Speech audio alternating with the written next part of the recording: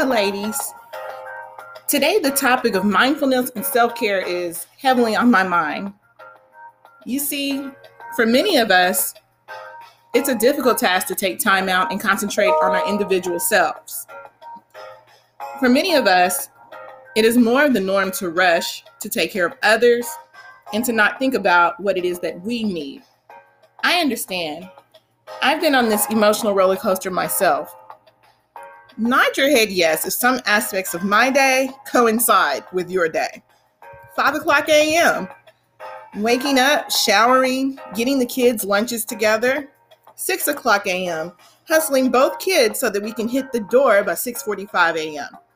6:45 a.m. out the door and doing drop-offs for school.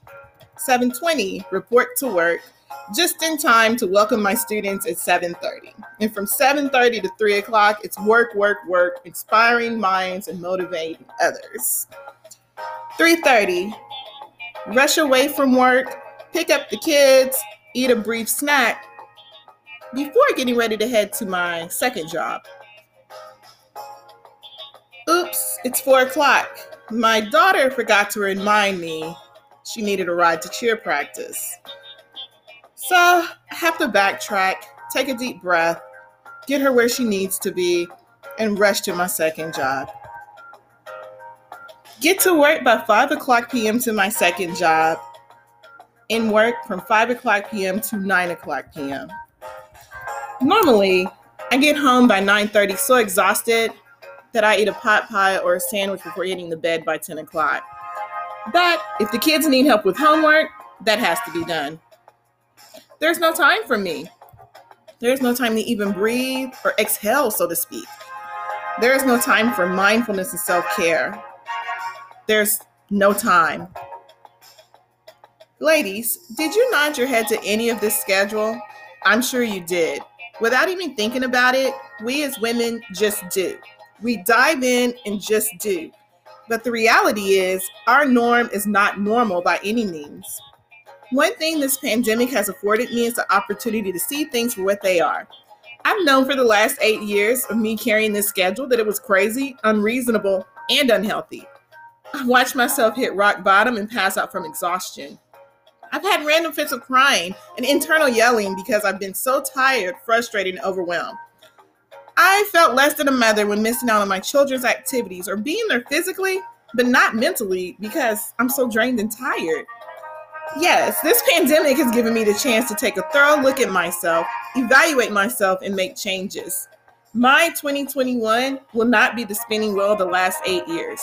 Won't you please join me in my journey for change and self-care? What is mindfulness and self-care, you might ask?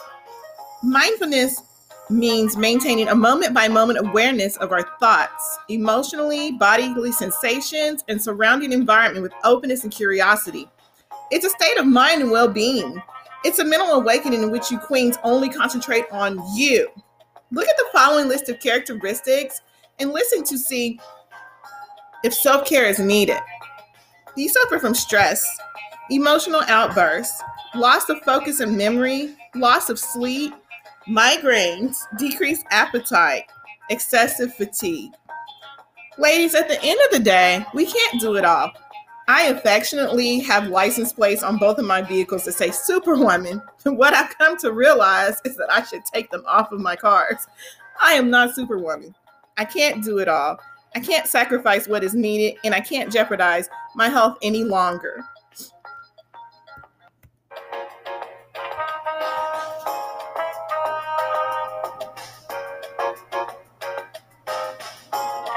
My first step to mindfulness and self-care is to slow down and enjoy life.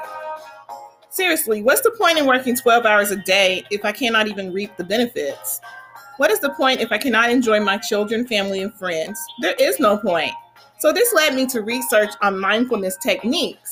I hope that this list will serve you well. The objective is to create a healthy mind, body, and soul so that you can be better for you and for your loved ones. After all, they want you to be around for a very long time.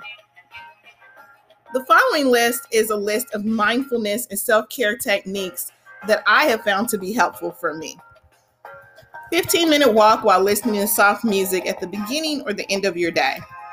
Reading a daily women's devotional, which takes literally 1 to 2 minutes. Early morning 20-minute meditation sessions. Low stakes 7-minute daily journaling and reflection. Set your timer and just write. Me time. Weekly massages, spa treatments, nail salon, beauty salon trips. Take a break from the grocery store. It's okay. Treat yourself to the use of a personal shopper. Send your list and pick the groceries up as you head home from a hectic day of work. Get moving. Jog in place. Work out to your favorite music. No gym required. Do a weekly cleanse and detox just to clean out your system and step away from the processed foods. Flashback moments. Turn the lights off, breathe slowly, and close your eyes. Think back to some of your most accomplishing and proudest moments. Reflect and revive. Know that it's okay to say no to distractions. It's okay to say no. You're only one woman. You cannot be everything for everybody. I hope that I've given you some tips for mindful health. Together, this is a task that we all need to improve on. Remember, ladies, you are only one person.